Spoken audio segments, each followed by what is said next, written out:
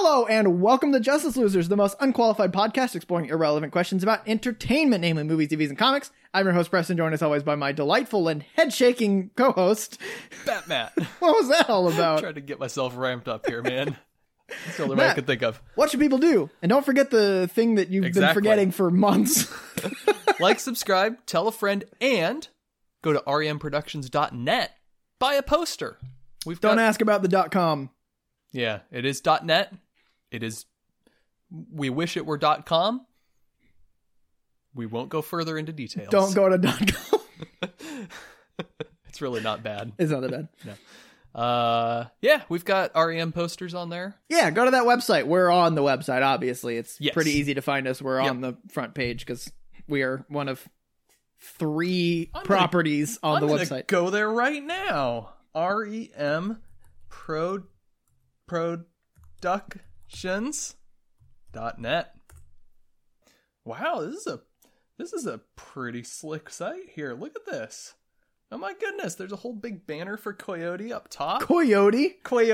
Ah, yes. And then it scrolls over and there's a J Fuzzion. I was going to say the fish dog.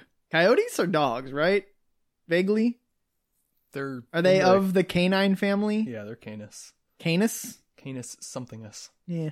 Anyway, go to remproductions.net. It's where we are. Also, buy a poster if you haven't. Mm-hmm. That's how the company needs money. So do it. They're also pretty slick posters. And you get the tribal going on. Yeah, it's the tribal. I called it that at a really early meeting when things were kind of being put into place, and it was the greatest thing I've ever done, and no one else has ever acknowledged it. So I'm gonna keep saying it. Go check out the poster. It's a pretty sweet website. If we sell out posters, Nick's not listening.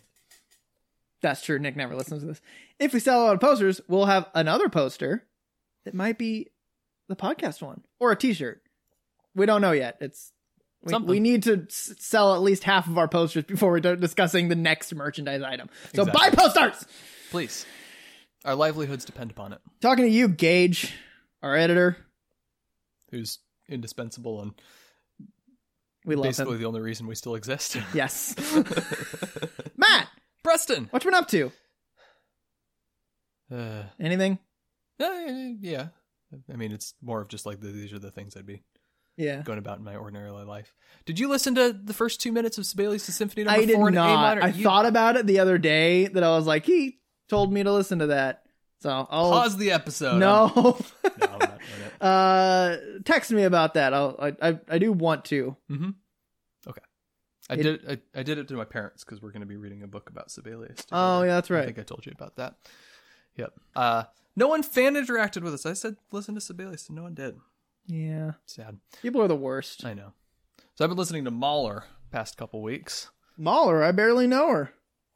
But that's like my favorite joke formulation, and I don't know why. So you've been listening to Mahler. Mahler. Who's Mahler? What does he do? Gustav Mahler was an Austrian composer at the end and right around the end of the 19th, start of the 20th century. Mm-hmm. Kind of the same time as Sibelius. There's a very interesting little conversation that I flipped to in the book that I'm reading with my parents where they're talking about symphonies. And Sibelius is very interested in form and craftsmanship and pure music for music's sake. Mm-hmm. And everything is tight and focused and comes from the same musical cells and fits together. And it's really cool. And Mahler says, no, the symphony must be like the world. And so he does these huge, expansive orchestras and like hour-and-a-half long symphonies with full chorus and super intense music. All right. It's mostly fine. What a lukewarm opinion of something so grand. Yeah, no, he's one of those love him or hate him composers that I'm like, yeah, he's pretty good. It's all right. All right. Yeah. Wouldn't put him on Mount Rushmore or anything, but he's okay. What a specific thing to like. Is that the thing that people should strive for, is being put on Mount Rushmore? Yep. I don't think anyone's ever been put on Mount Rushmore since Mount Rushmore has been built. I don't think it's an achievement anyone can get. You know what they say about SMART goals? Yeah. I don't know. Mahler's just not super for me. I really like couple of his. He only wrote If you like Mahler, crucify Matt in the comments. Please do, and if you're a Mahler fan, you probably will because you're all hoity-toity jerks. Ooh. Oh snap! Woo! Hot take. Hoyt take. Okay. I apologize in advance. This is gonna be a mess. This is gonna be fun. I've had coffee. He's had no sleep. This is gonna be. What else have you been up to? I've been reading some short stories by a fellow named Thomas Ligotti. He's from Detroit. Oh, He's got a very nice, fancy Italian name, but no, he's from Detroit. What kind of stuff is he write? Horror. Oh, good. Cosmic horror. Oh. Any stuff that's worth being translated into Love, Death, and Robots? Sort of different species. He tends to be more antiquated. Gotcha. He's, I think, still alive and fairly young, actually. Oh, okay. It's fairly young, 70. Like he's not going to drop dead in the next 5 years, probably. Okay. Might be 50 or something. You know what? This is important. I have Google for precisely this reason. Okay, he's 68. I said 70. Look at me go! So good at ages of people that I don't know. Yep. So I've been reading this book for 6 months.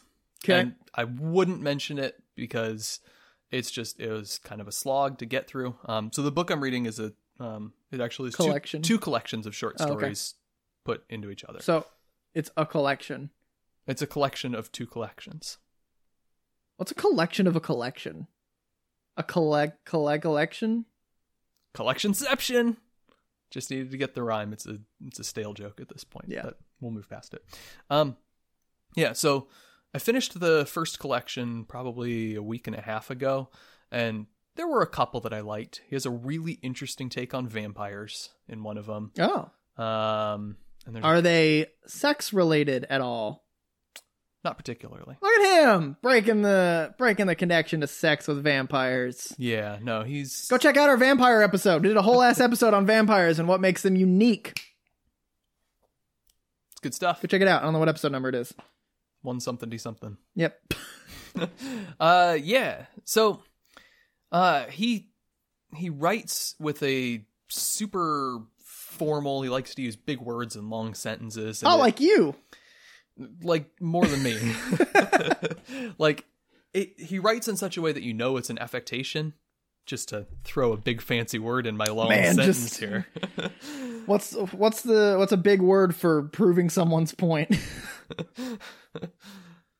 Throwing you on the spot here. Come on, writer. I don't know. All right. Moving on.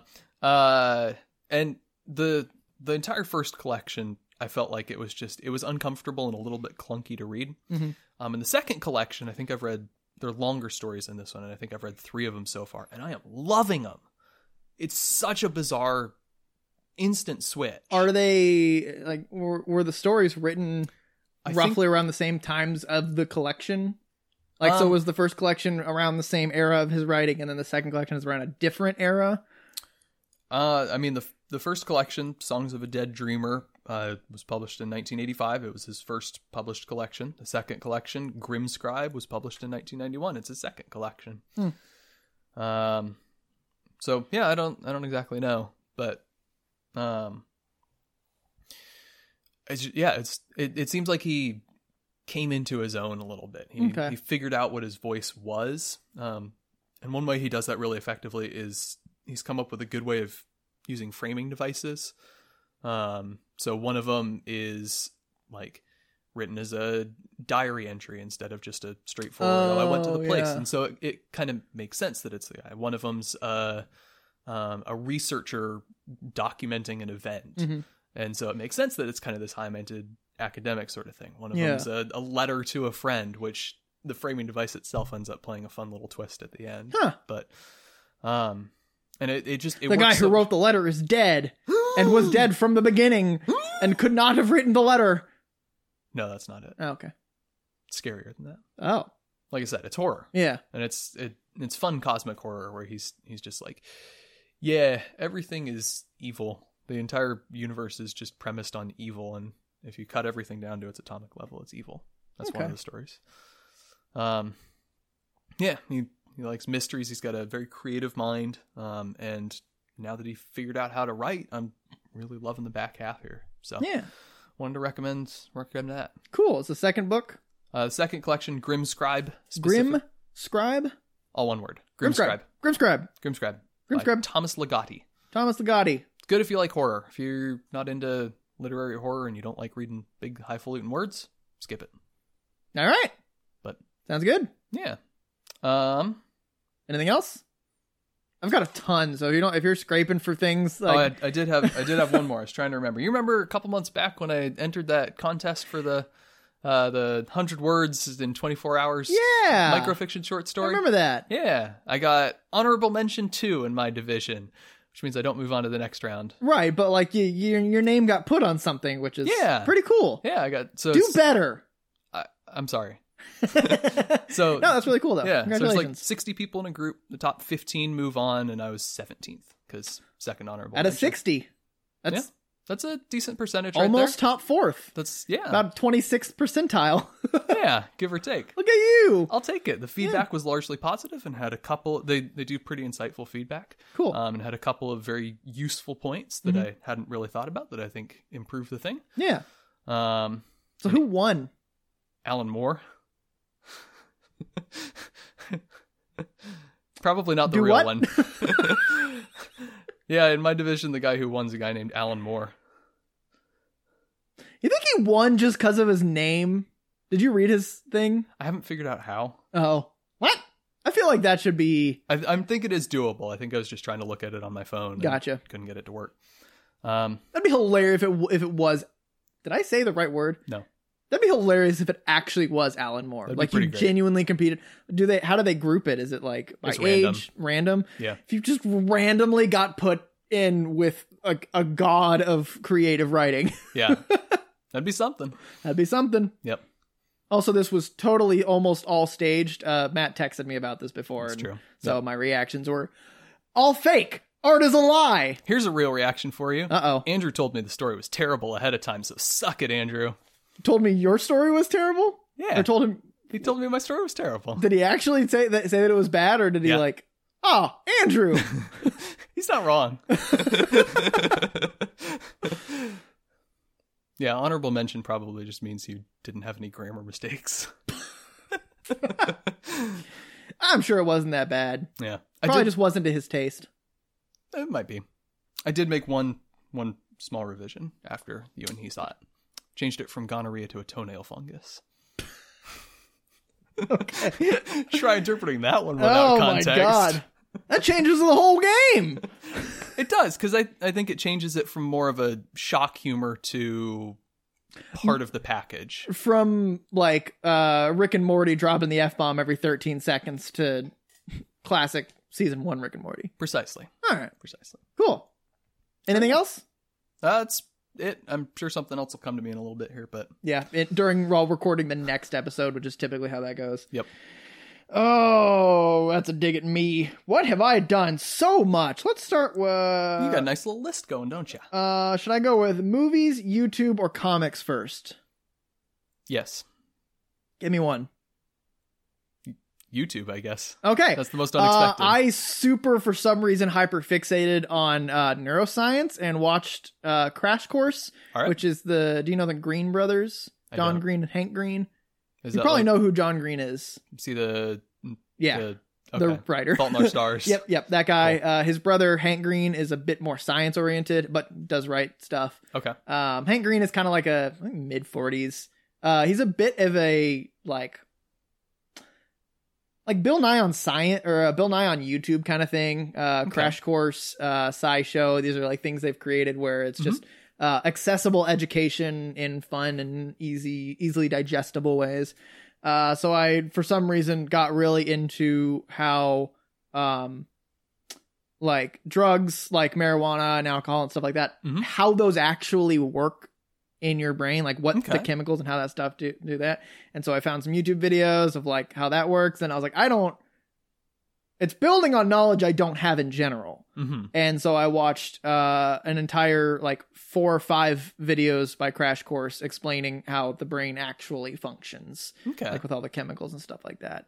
So I'm now a neuroscientist. I feel Great. very much like the Avengers joke. It's like, when did you become an expert on thermonuclear science? Last night.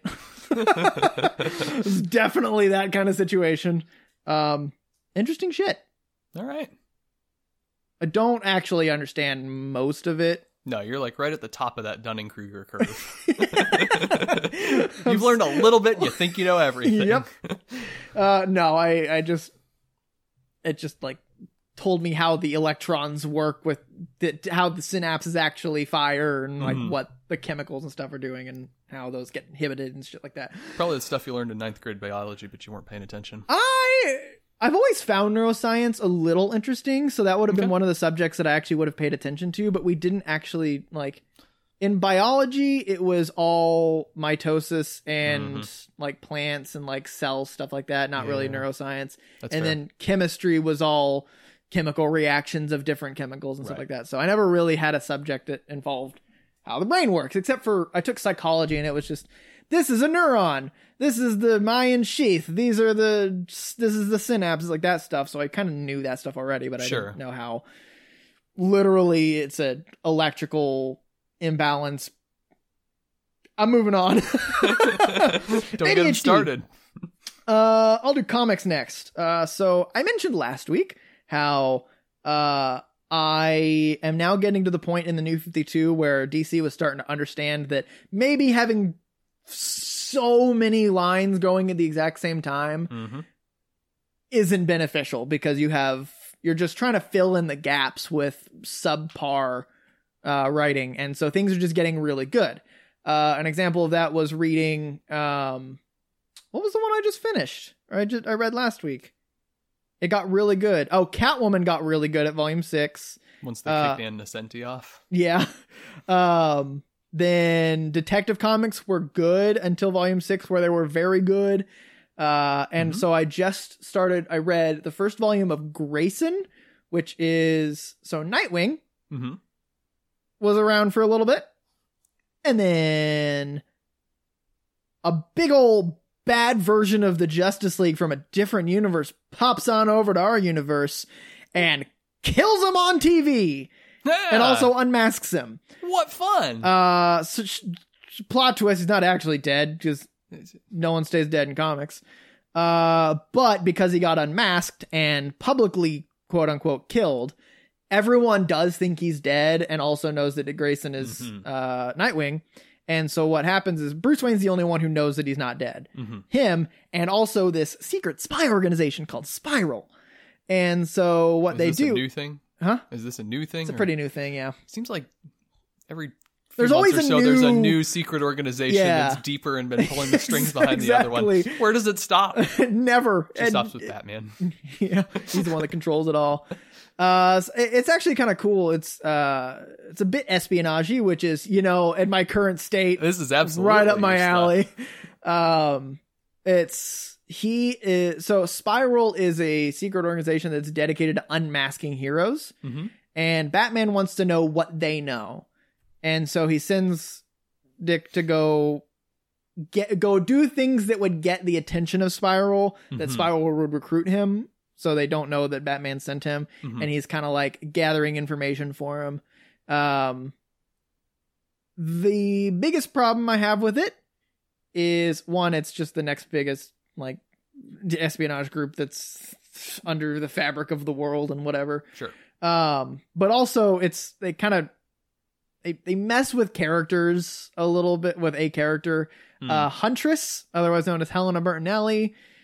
There are 3 versions of her in the New 52. Oh. There's the version of her that came from Earth 2 and was Robin in Earth 2 and came and couldn't be Robin because Robin existed, so she became Helena Bertinelli and Huntress. And then there's the mini-series of Huntress, which is just an entirely different Helena Bertinelli. Sure. Who is the Huntress, and then now there's this Helena Bertinelli, who's the different one because she's literally a different ethnicity. Cool. So unless she, I don't know, got really tan between the miniseries and Grayson, it's a different Helena Bertinelli. So I was like, you know how you can tell which one's too tall? Is that a Birds of Prey? Mary Elizabeth Winstead's like 6 Oh. inches taller than everyone else. Yeah. It just looks a little off. Yep, that is the thing that happened. So that's a little bit of an issue I had, like when it was like, oh, you're Helena Bertinelli, cool. Another one. There are 3 Helena Bertinellis. That's what it is. It's not that there's a secret organization at the bottom. It's that at the bottom, everyone is a Helena Bertinelli. Seems like It's it at just this a point. hive mind. But otherwise, it's really good. I enjoy it. It's you get to explore the Hive tagline. mind. Her initials are HB, like honey bee. Hive. Honey bee. They do encounter Hive, vaguely, Oh. which is an organization. And if you saw the Teen Titans animated show, Hive is it's an organization. So many organizations. They're all Helena Bertinellis. No, it's really fun. The tagline on the back of the book is, "You may know Nightwing, but you don't know Dick." I'm like, yep, that's good. That needed to happen. Yep. But it is a really interesting exploration of Dick Grayson outside of being Nightwing. Kind of him. It's more of him coming into his own, because he's done that before being Nightwing. Kind of feels like his story is just one long, elongated coming into his own. Yeah, but I think that's like he's one of the characters that kind of needs to do that, because his entire character is him growing up and Exactly. changing who he is and stuff like that. So Yeah. I guess not really coming into his own. He's definitely come into his own, more strengthening another aspect of himself. Okay. That's what I'll go with. It's good. I like it. You don't need to have read all of Nightwing before to read Grayson. That's a refreshing relief right there. Yeah. They pretty much just like slam the backstory into your face in the first 2 pages, and then they move on. Thump. I like it.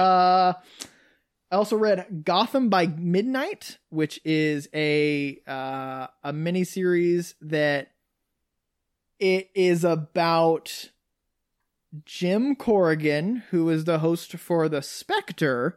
Mhm. The Spectre is God's vengeance, literally just the avatar of the vengeance of God. Cool. And so he dwells inside this dude, Jim Corrigan, and they're not like, it's not like he can switch back and forth. It's the Spectre is trying to get out to do shit, to exact vengeance upon the world. And Jim's like, hey, maybe don't stay in my body, bud. And so Jim Corrigan leads a small team, a small group of the Gotham City Police Department that is dedicated to the paranormal investigations. I like it. And Ghost hunters. it's spooky as shit. There's a science guy who's a sciencey stuff and but like mystical science kind of stuff like that. Sure. There is a nun, which is a fun thing going on. Okay, right. There's this guy. The whole story is framed around internal affairs. An agent from internal affairs comes in and is like, you guys keep spending all this money, but we don't see any stuff coming from it. And he's like, that's kind of the point. And then like a thing happens. He's like, look, I'm going to show you what we do. And then like a whole thing ensues. And it's just like this. It's really cool. It's kind of spooky a little bit. And you get a little elements of like all of the 4 people's backstories kind of like one by one and slightly, and it feels natural. They don't just have a character monologue about their backstory, which is the worst way to explain backstory. Yeah. The best way is to shove it all into the first 2 pages. Yes. Which put a pin in that thought, by the way. Worst way to tell someone's backstory of monologuing it. I'll get to that.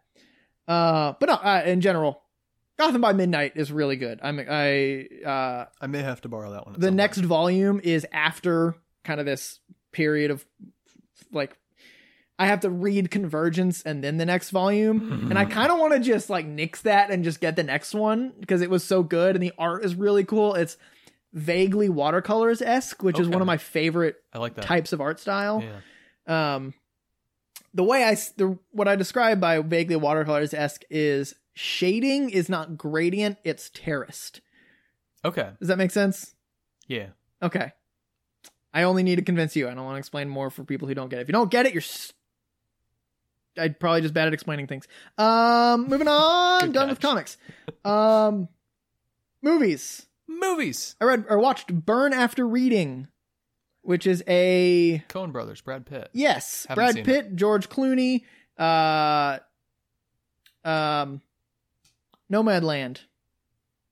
Frances McDormand, thank you.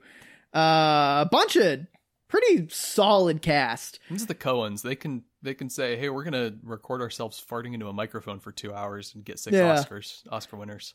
It is a fun twist on the spy world. Okay. Fits up your espionage alley. Well, I watch it as part of my watching a bunch of spy movies to prepare for my spy episode.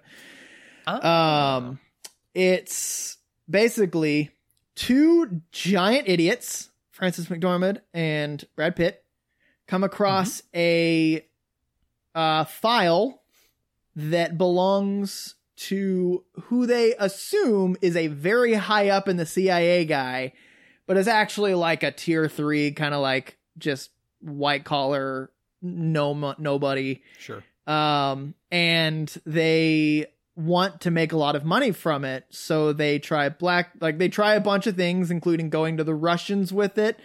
And they're just a bunch of idiots. Like, the two of them are just so stupid. Love it. And it's so much fun. It's Coen brother humor. Mm-hmm. The funniest shit is at the end when they have suddenly J.K. Simmons, who's like the head of the CIA, and a guy comes to him, explains the situation. He's like, what? What? And like it's so funny because it's J.K. Simmons being the like brash, just people are stupid person he is, being told basically the plot of the movie, and like, but being told that, hey, there's these two people that are doing things, and he's like, who are these idiots? And it's just, he doesn't show up until like the last half third of the movie. Love it.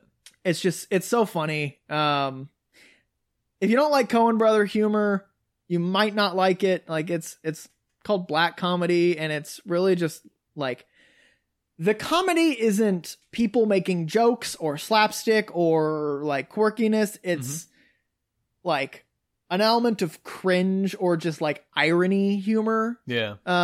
So if you don't laugh the whole time like you would like a traditional comedy. But at the end, when J.K. Simmons starts saying things, I was audibly laughing out loud. Yeah. But that's really good. I enjoyed it. I think it's about a 7 for me. All right. So recommend it if you like Coen Brothers, if you like just twists on spy stuff. I do. What else has happened? We finished our Marvel watch through. Oh. Watched Endgame last night. Yay. I liked Captain Marvel more this time than I did the first time. Oh, really? Okay. I didn't like it, but it's more passable this time. And I think it was because we commented on this, and it's a little bit of a risky thing to be saying, but when I say about when I talk about feminist movies, I feel like this one is lecturing. And Kaylin and I talked about it a lot because she likes it, and I think a lot of stuff I kind of thought about more so her theory is that it's a movie that's not made to lecture at men about feminism. It's to to explicitly show moments of sexism that all women have gone through, like the give me a smile kind of thing, and you can't do it, you're too emotional, like that kind of stuff, and then have her be powerful. It's not a lecture of look how powerful women can, or like men look at how powerful women can be. It's women look at this shit, you can do this shit. And that like kind of shined a little bit of more of a pleasant light on it for me, that it was like, it's not made for me. And so my opinion doesn't matter. Which we've known, it's feminist movie where men, it's not made for us. Our opinion doesn't matter. But also, is it radical to think that movies should just be made for people? I think any art is made for a specific demographic. I think you're objectively wrong and stupid. Oh! But also, the majority of what I consider the lecturing is really only in the first, like, quarter of the movie. And once we got past that, it was a pretty enjoyable movie. You know, it's not bad. Passable sci-fi Very action. predictable. Oh yeah. Kind of runs out of stakes by the third yeah. act. But no, I liked it a little bit more this time. Endgame. So many callbacks. Oh yeah. The Russos have just this phenomenal ability to like find moments in all of these characters' movies that are relevant to their character and then call back to those moments. Like, it's not just like random callbacks just for sake of callbacks. It's like, what was something someone said that I caught? Since we had watched Ant-Man and the Wasp recently, it's Hope says, like, makes fun of Scott for calling Captain America Cap in the movie. But then in Endgame, she calls him Cap and kind of looks at Scott, and it's like this. Oh yeah. It's not just a callback. It's Hope showing that she has earned more respect for both, understands now that connection and respects Scott more for what he does and stuff like that. It's a character callback. Oh, I like it. And it's just a ton of that stuff. I like what I just called it, a character callback instead of just a callback. And chock full of them, especially having just watched them all back to back recently. Like, I just caught so many more this time around, and it's all just so good. Yeah. We also happened to watch Black Widow before Infinity War, where it's set chronologically. So, like, I got that little, like, chronological. Works nicely. So, yeah, it's good. We're finally done with that, and we're going to go and watch a bunch of other stuff now. Good stuff. I watched Pirates 3 and 5. 4's not on Disney Plus. Also, it's pretty much completely unrelated to the main plot. I guess the only thing that they explain in 4 is that apparently the Black Pearl gets shoved into a bottle. Have you seen 5? Have you gotten through them all? Yeah. So, remember... Okay, so let's talk about 1. 1 is really good. Genuinely good movie. A lot of fun. Yeah. The humor's, is perfectly well placed. It's, all the characters are unique in their all of their motivations and their interactions with each other. It's good. 2, I want to say also that 1 handles mythology really well, because it's clear that there's some really interesting stuff going on in the world, and they don't get too much into it. They kind of just tease you around the edges a little bit. Then 2 gets a little bit more mythological. There's a character who also now has a unique ability and story and motivation and stuff. So kind of an interesting new character. Yeah. Gets a little bit look magic. Yeah, no, it's a sequel. It's bigger, louder, dumber. Yep. But... the humor is a little redundant from the first movie. Sure. Action set pieces are good, pretty fun. 3, same humor. Yeah. Done the same way, becomes a little bit more slapstick. Johnny, what the hell's his name? Jack Sparrow gets a little bit more Flanderized in this one. Becomes a little bit more drunk, a little bit more, oops, I stumbled upon being a good pirate. Right. Who's the villain in that one? Oh, it's Beckett. It's mostly just Beckett. Yeah. So something that you had to think about that, having seen the movie this week. Yeah. Wait, no, it wasn't Beckett. Yeah, it's Beckett.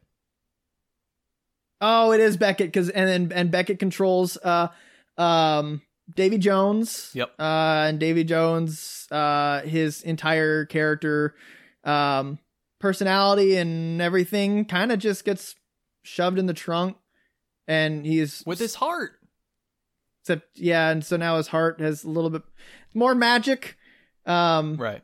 You always have to add a new rule with each sequel. Yeah. Yeah, you have fun. to. Humor's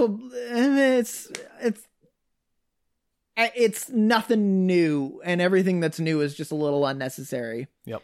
Don't know what happened in 4. Apparently Black Pearl got shoved into a bottle. Mermaids happened in 4. Yep. Okay.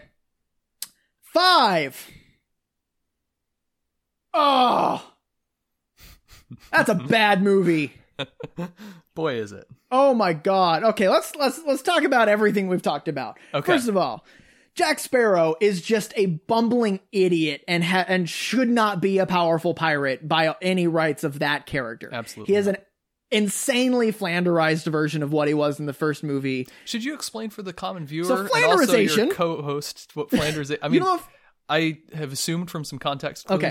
but So, Flanderization is a phenomenon that happens in media where a character has some originally subtle characteristics that become its full identity. It gets its name from Ned Flanders in The Simpsons, where in the beginning of The Simpsons, he was just kind of like a inconsequential neighbor that just had some Christian values and was a little odd. And now he is just like a crazy fundamentalist, annoying neighbor Christian that's just like the worst thing ever. It's just all the Simpsons have become Flanderized. So become characters of themselves, basically. exactly. Homer was never fully stupid and dumb and just an idiot. Right. Now he is. Yeah. Wasn't at the beginning, but now he is. So Johnny Depp or Jack Sparrow was, in the first movie, a fully capable pirate with history and yes, may have a little bit of a problem with alcohol, but and makes some mistakes, but is a good enough pirate that when he fumbles, kind of jujitsus into it and makes something out of it. Yeah, he's the right combination of lucky, confident, and creative to work himself out of some scrapes. By movie 5, he is a bumbling idiot that accidentally does everything he's ever done, and it fully negates the fact that he is apparently a very well-known pirate who's made lots of enemies. Right. We also get a villain who is basically just a retexturized version of Davy Jones, including the walkthrough things. Oh my God. When they introduced him, I was like, oh, cool. It's a really scary ship with a visually distinctive villain. Who's terrifying and has a crew that can't be defeated. Played by Javier Bardem. What more do you want for a villain? Played very well, by the way. Honestly. It is an enjoyable performance. And then when you first introduce him, he gets to like the gate where new character that I will also get into is in a prison cell. And I'm like, don't tell me he can walk through walls, because Davy Jones can walk through walls. Yep. And then he walks through the wall, and I'm like, this is literally just Davy Jones, but Javier Bardem. It's Javier Bardem. It's the same villain. A villain that also hates Johnny Depp hates Jack Sparrow because Jack Sparrow did something it's just every villain hates Jack Sparrow because Jack Sparrow did something fantastic forever ago. Yep. And then it introduces 2 new characters. It does not introduce 2 new characters. It introduces younger Will Turner and younger, the hell's her name? Elizabeth Swann. Elizabeth Swann, thank you. He said confidently, not having seen a Pirates movie in like 4 years. It is Elizabeth Swann. It introduces literally. It does not introduce Will Turner. He is in 4, I think. Henry Turner. His name is Henry. But his character is No, they definitely introduce him in this one. I'm going to do some quick IMDbing because they did I don't care why. It doesn't matter. The 2 main characters that team up with Jack Sparrow are Will and Elizabeth's son, Henry Turner, who is just the exact same character as Will Turner from the first movie. Except worse written and less interesting in every way. Yes, and then also Science Woman, who is just basically Elizabeth Swann, but an astronomer and Hieronymer or whatever. That is just less interesting, Elizabeth Swann in every way. Yep. The humor has just derived down to slapstick. Yep. And stupid jokes that are like here's an example, not example in the movie, but when someone says the number 69 and we go, nice. but it thinks it's actually funny. It's that kind of humor. Yeah. Like, and there was the one exchange where the female character is explaining what she is with science, and it's just all the pirates are now fully, completely dumb idiots that don't know anything. Which in the first movie was restricted to dude without eyeball and his friend. Right. Were the only two dumb idiots. Because you need some dumb slapstick side Yeah, characters. you do. But now it's the entire crew of the ship. Right. It's just, and then also, you want to know a backstory for these characters? Boy, don't I. Time to monologue. It's just, oh my God. It was a slog to get through. I had to do it in 3 chunks. Yeah. It's not good. For what it's worth, I liked the first half hour. I didn't even like that. It's slow and miserable, but it's kind of self-deprecating about it. It's like, yeah, we're pirates, so we're all broken down and don't know what to do anymore. We just do the same old things over again. Yep. And then they do a dumb little heist, and it's kind of God, fun. and the bank heist. I liked it. It was super dumb. And then the kicker. So it's... Kicker, I hardly know her. When watching the movie, every 15 minutes, I found myself saying, I guess that's a thing now.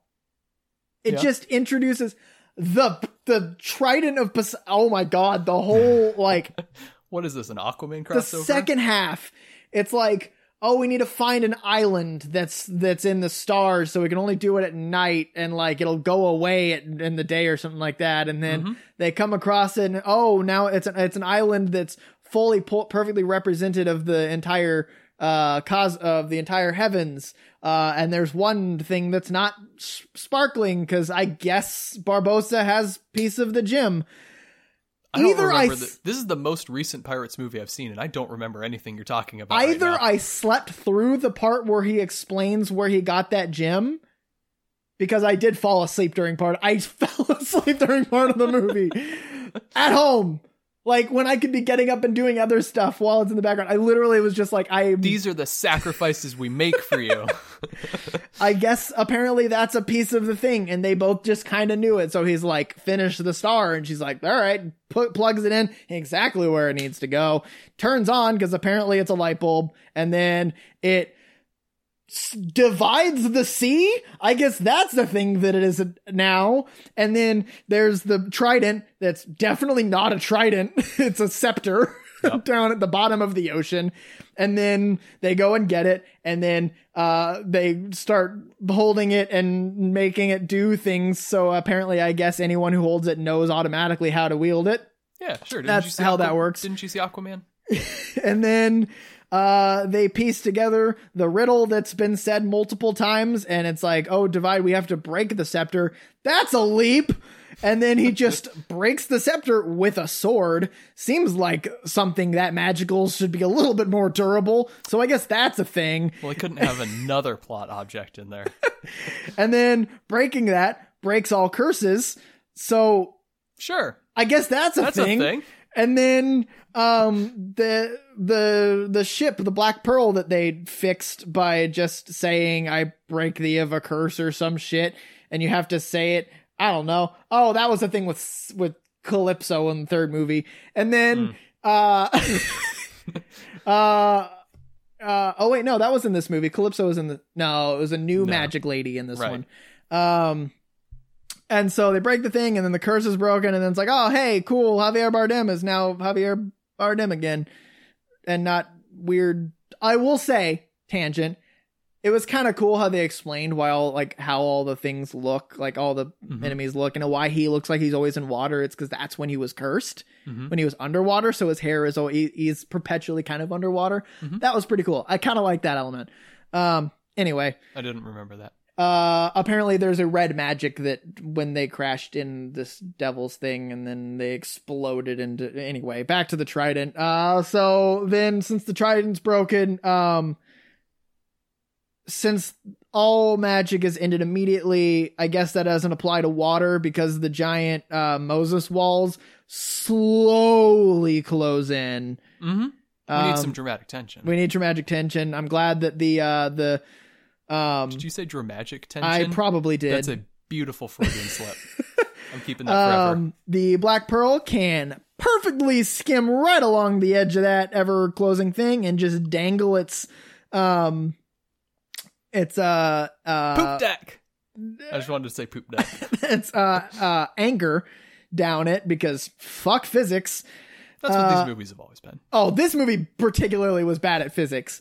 And so they all get on it and then they're climbing and then apparently Barbossa's the woman's dad. Guess that's a thing. And then they all get up there and then Javier Bardem dies or something in the water, even though you could probably swim up. It wasn't that deep of an ocean. It's just, not great. Unpleasant. Yeah. News. What's happened this week or past 2 weeks? Anything interesting? Dune. We got a Dune trailer. We got a Dune trailer. Hype is back. Hype is back. Muad'Dib, I'm so ready for this movie. Oh my god. It's okay. I will say this trailer was not as good. Definitely not. Oh my god, the first one. I went back and watched the first one. Second trailers are never as good. Yeah, it's less just like, oh yes, and it's more of just like, oh yeah, so here's the plot. Mm-hmm. Let's explain this movie to people who don't know what's going on, and for some reason won't go see the movie if they don't know what's going on. I guess that's probably a decent demographic right there. What, people who don't go see a movie because they don't know what's going on? Yeah, I feel that's true. There's a lot of casual people that just don't understand. I don't know what this is about, so I don't care enough to put the effort and money to go watch it. I bet the star power will draw some of them. It's like, wow, this is a movie with a lot of people I recognize. I might want to go see it. So we'll see how that goes. Yeah. Also, powerful influencers like us can help spread the word to get more people to go. Go see Dune. Go see Dune when it's out. It's going to lose $180 million, I bet. Oh, but if we get all of our listeners to go see it, it'll lose $180 million. Minus about 20. Yeah, nothing really. I mean, well, also to be fair, I know how Dune goes, so there's nothing new in this to me. We get a better look at Baron Harkonnen. Baron Vladimir Harkonnen. Yep. Floating around. Big old fat guy floating on a, I guess, really tall floating chair. Yeah. I was expecting it like not how I pictured that. Not how I pictured that at all. Looks very oily. Yeah, that's probably appropriate. Ready for oily Stellan Skarsgård. Yep. Yeah, very good. Speaking of Javier Bardem, we get him just a little tiny bit. Oh, we also get every single name dropped. That was something I noticed. They explain every single character's name. Yep. Duncan. Gurney. Yep. Paul. We get Duke. Yep. Leto. Yep. But no, I mean, the fact it's honestly the trailer didn't get me much hype. Just the fact that the trailer was released got me immediately hyped again. We are so returning to Dune hype. Absolutely. I got a text from Prellberg, my friend Prellberg, who has been on. I can't remember if that episode ever got released. Maybe he's been on it. Maybe he hasn't. Good friend of mine who lives in Georgia. He just sent me the text that was just the Paul poster and just like Muad'Dib. He loves that. He loves the Muad'Dib part. So Dune. If you don't know what Dune is, you should check out Dune. It's a good Dune. If you have a chance to read a book really quickly in the next month or so, read Dune. It is like one of the best sci-fi books written of all time. 3 months. 3 months. It's like late October. Oh yeah, it's true. You got time. It's one of the best. Kind of one of the defining sci-fi books of all time. Yeah. It came out after Star Wars, though, didn't it? No, didn't come out. I thought it was like 80. Oh no, the movie came out in 81. Like 80 something. Yeah, this was probably 84. more like 60s, maybe. I'm gonna guess 1970. 1970. 65. So it's for people who don't know what Dune is like. Basically, imagine like Star Wars sci-fi, but with Game of Thrones plot. Yep. It's good. Yeah. The world building is really well done. Yep. It's story is kind of gripping. So I'm really getting into these people who like defined literary genres. Mm-hmm. So basically he kind of defined or perfected literary as in written sci-fi. Mm-hmm. Le Carre defined One of the guys. One of the guys, yeah. Le Carre is the guy that defined literary espionage. Mm-hmm. Brandon Sanderson is one of the guys who defined literary fantasy. He wrote the 3 Rules of Magic. Tolkien takes offense at that. Magic, like primarily, I think. So I said one of the guys, but also Tolkien, yeah. Everyone else is just a... Yeah. Anyway, if you like sci-fi and don't mind reading, very well done in the book. Yeah. Yeah. It's exciting. I'm a little concerned in the movie about the one-liners. Oh, yeah. Smile, Gurney. I'm smiling. Sure. I mean, Yeah. it does feel like it's dumbing it down a little bit in a sense. But Denis Villeneuve doesn't do one-liners. Like there was He did 2 in that trailer. Oh, in that trailer, yeah. So like what I'm probably thinking happened is like they're like, oh, we got to prove to people that this is going to be a fun movie like the Marvel movies that's just chock full of one-liners. Mm-hmm. And then, but in reality, we're going to get a Denis Villeneuve movie where, I mean, there's a couple one-liners, yes, but like, I mean, 2049 didn't have one-liners, Arrival didn't have one-liners, like, he's not a one-liners kind of guy. No. He's I'm going to tell you this really cool, like, epic story, Mm-hmm. and you're going to love it, and you're going to worship me for who I am, and also I'm going to, like, pay $1 trillion for my cast. Oh, my God. Yep. So, I think the one-liners we saw in the trailer are probably going to be most, if not all of the one-liners. Yeah. So I'm not that worried about it. I trust Villeneuve. Villanova? I heard Villeneuve somewhere once, and I just kind of went with it. Yeah. I think you have to say it with more of a French accent. Villeneuve. So I'm never doing that again. I'm not worried about it that much. Yeah. What else has happened? Oh, that's a great question. We've gotten a couple Suicide Squad stuff here and there. Yep. Because they're ramping up their Yeah, they're starting to do some promo. TV spots. It's and little looks like a lot of fun. side ads. Yeah, We've talked about it. Go check out the last episode. Especially if you're on YouTube, the entire video portion of the last episode was just us talking about the Suicide Squad. So nice. go check that out. Good deal. Good deal. Leslie Grace from In the Heights has been cast as Batgirl. Yes, that was news. That was news. Wow. Because I saw about a week ago that they had a short list, and I was like, oh, I guess this is going forward. I guess this is a thing now. We don't have a director yet, do we? I don't think so. For some a little bit of backstory, Yes, we do. Adil El Arbi and Bilal Fallah, the duo behind Bad Boys for Life. Oh my God, really? Yep. Oh no.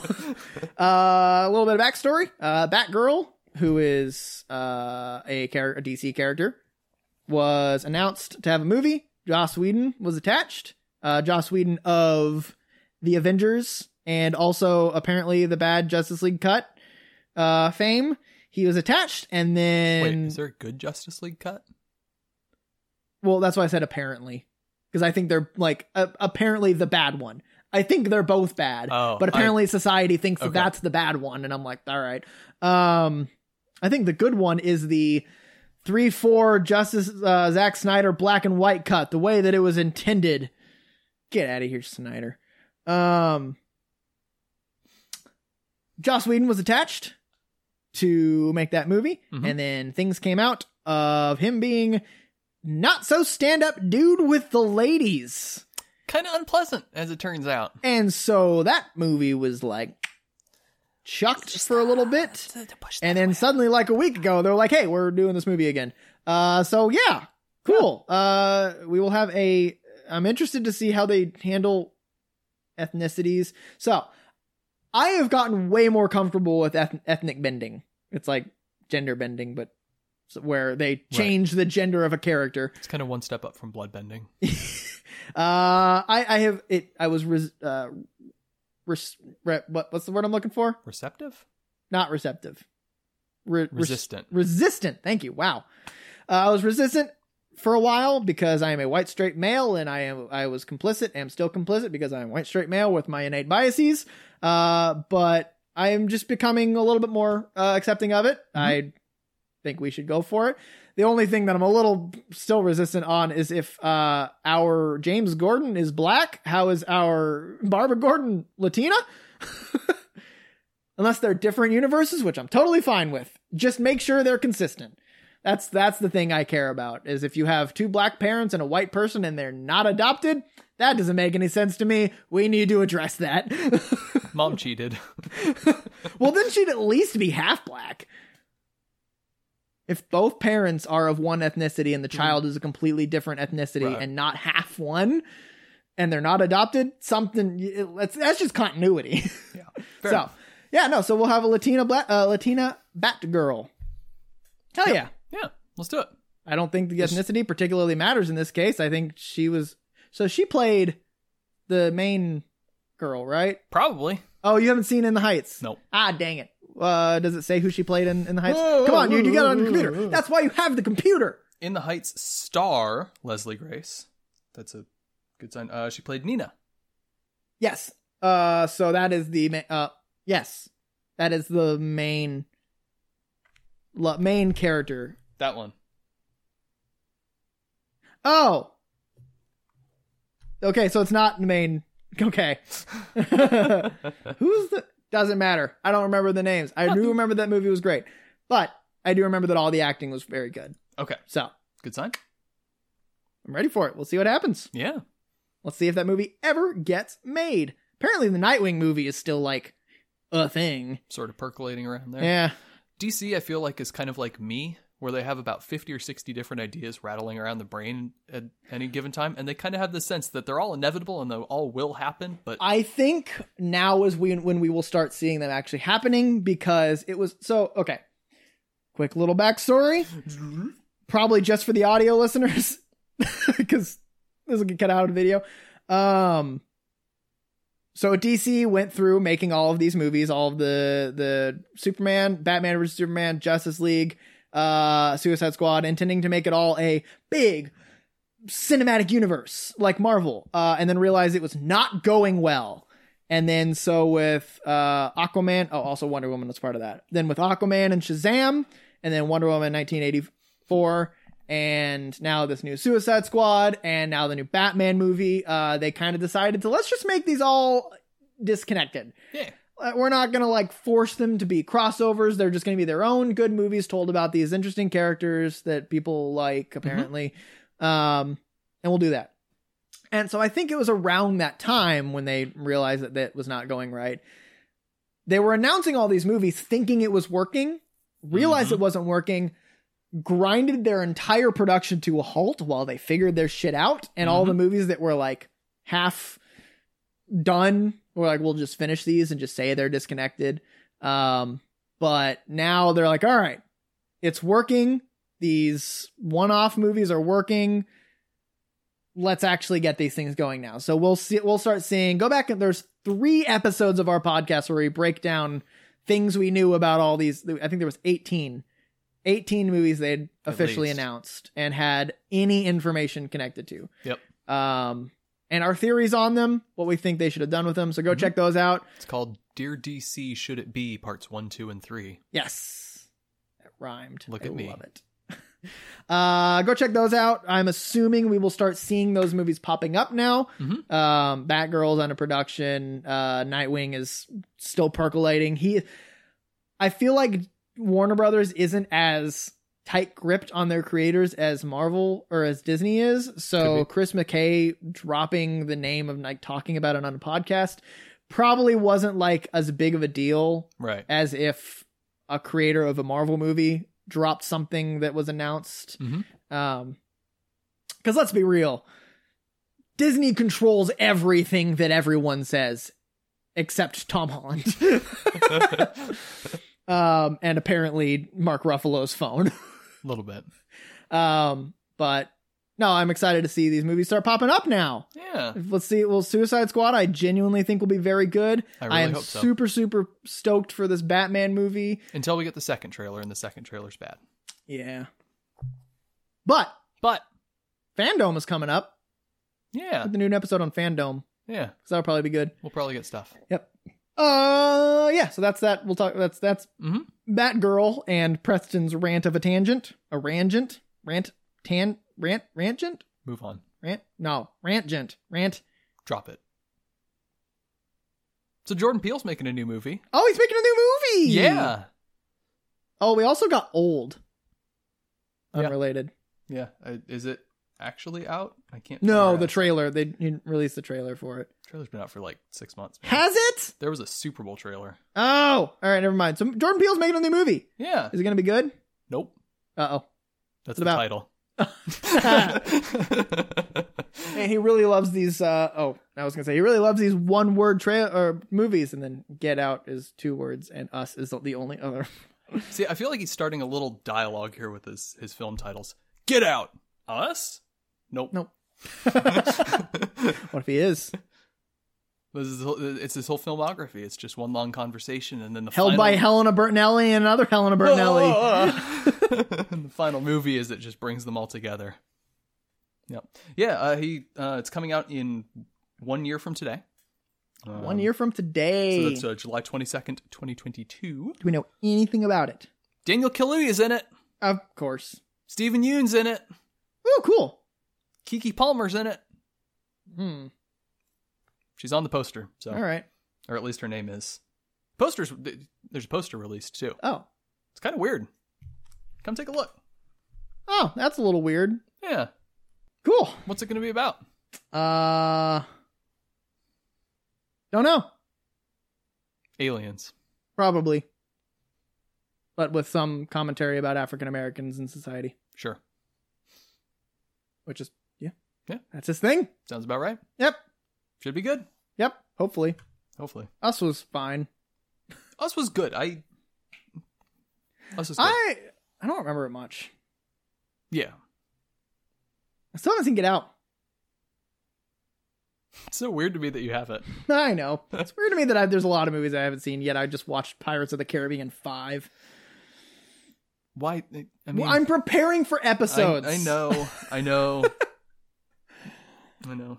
Coming soon to the Face and Ears Near You, an episode about franchises that get way too wrapped up in their mythology. Also, probably another episode, maybe the same episode, of franchises that should have ended a long time ago. Also, probably another episode, or maybe the same episode as those other two. Franchises in general. And are they good? What makes a good franchise? All those are somewhat topics we've discussed and I'm preparing for by slogging through franchises. You know what's next? Transformers. Oh boy. Yeah, not ready for it. You're going to drink yourself into oblivion over there. Yep.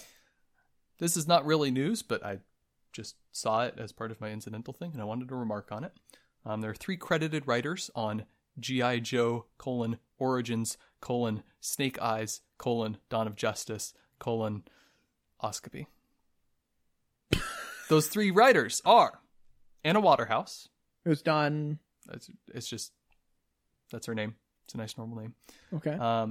Evan Spiliotopoulos. Very Greek. And Joe Shrapnel. Joe Shrapnel? Joe Shrapnel.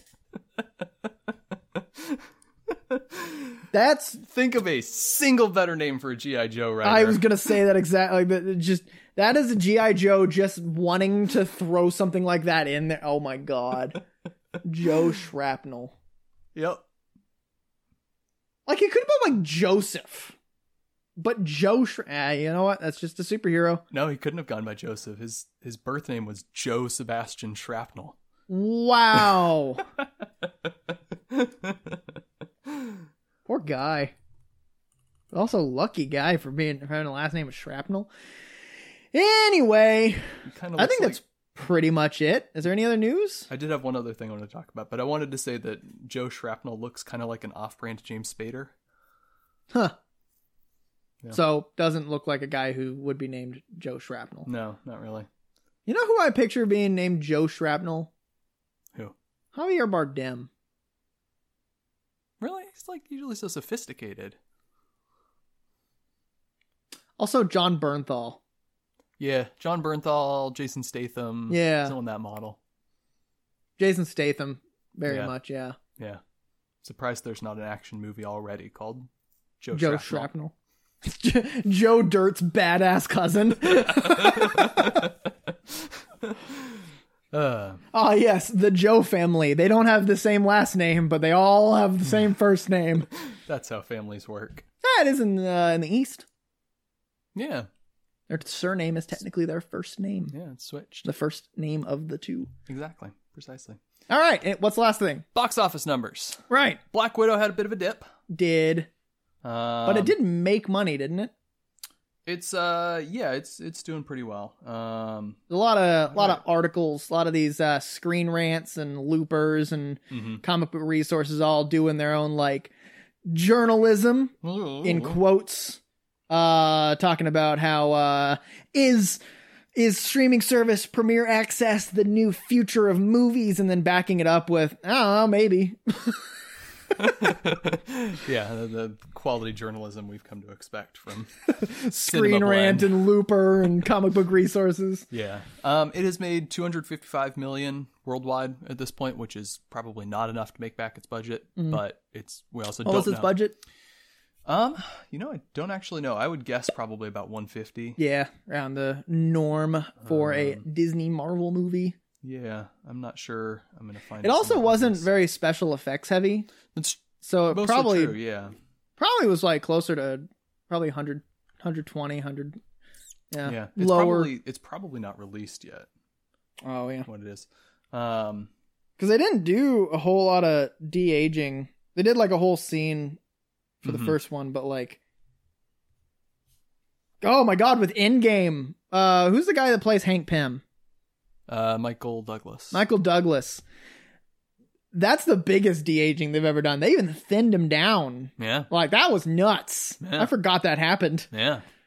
He was a little baby. Little baby Michael Douglas. Yeah. Little baby Mikey Doug. Oh, no. That's his official name now to me. Mikey Doug. I like it.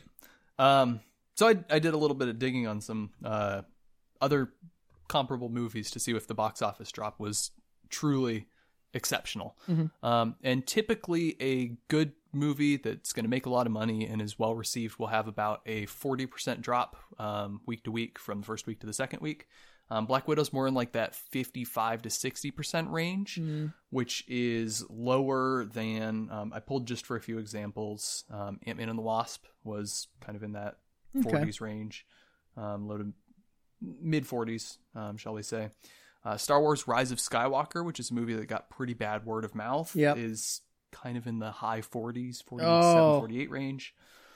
So it had a pretty big drop. So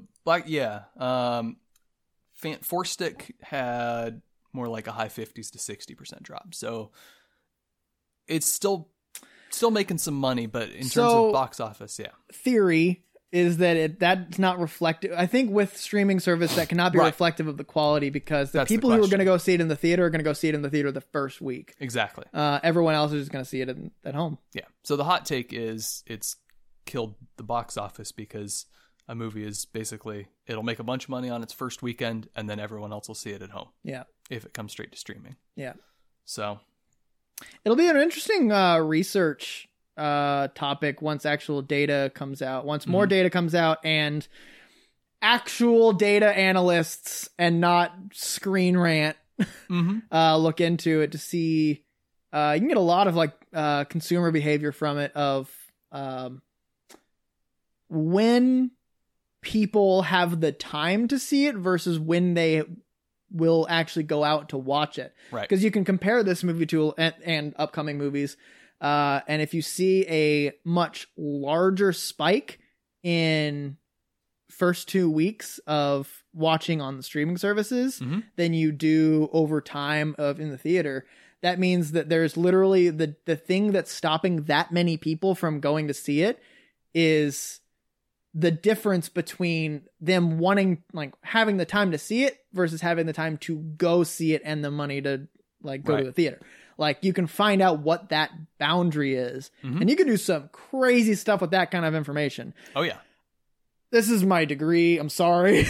I like it. Keep going. It's really interesting. I'm excited to see, like, I'll see what kind of data comes out, and I might do some just like personal stuff to just mess around with it a little bit. That is where we can start making our podcast less about the most unqualified to actually kind of qualified. Hey, look at us talking about things we know. We can talk about economics and the effect it has on the Exactly. industry. Oh my God, our podcast is about to turn into a Oh no. very boring podcast. I'm going to have to do work. You know what?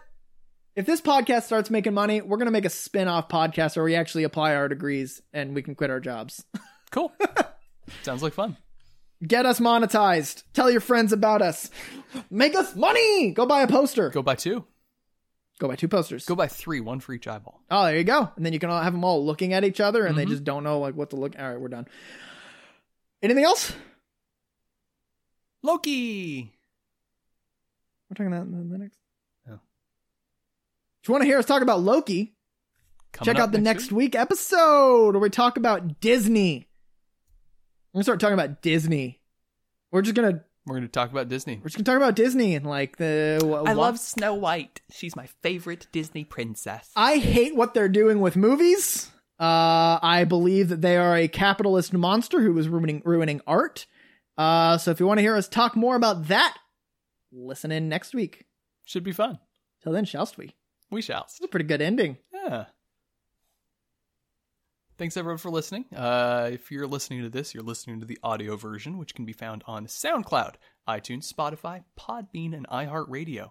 If you're interested in a shortened, condensed video version of this podcast, you can find that on YouTube, on our Just Us Losers YouTube channel, which is a nice little place.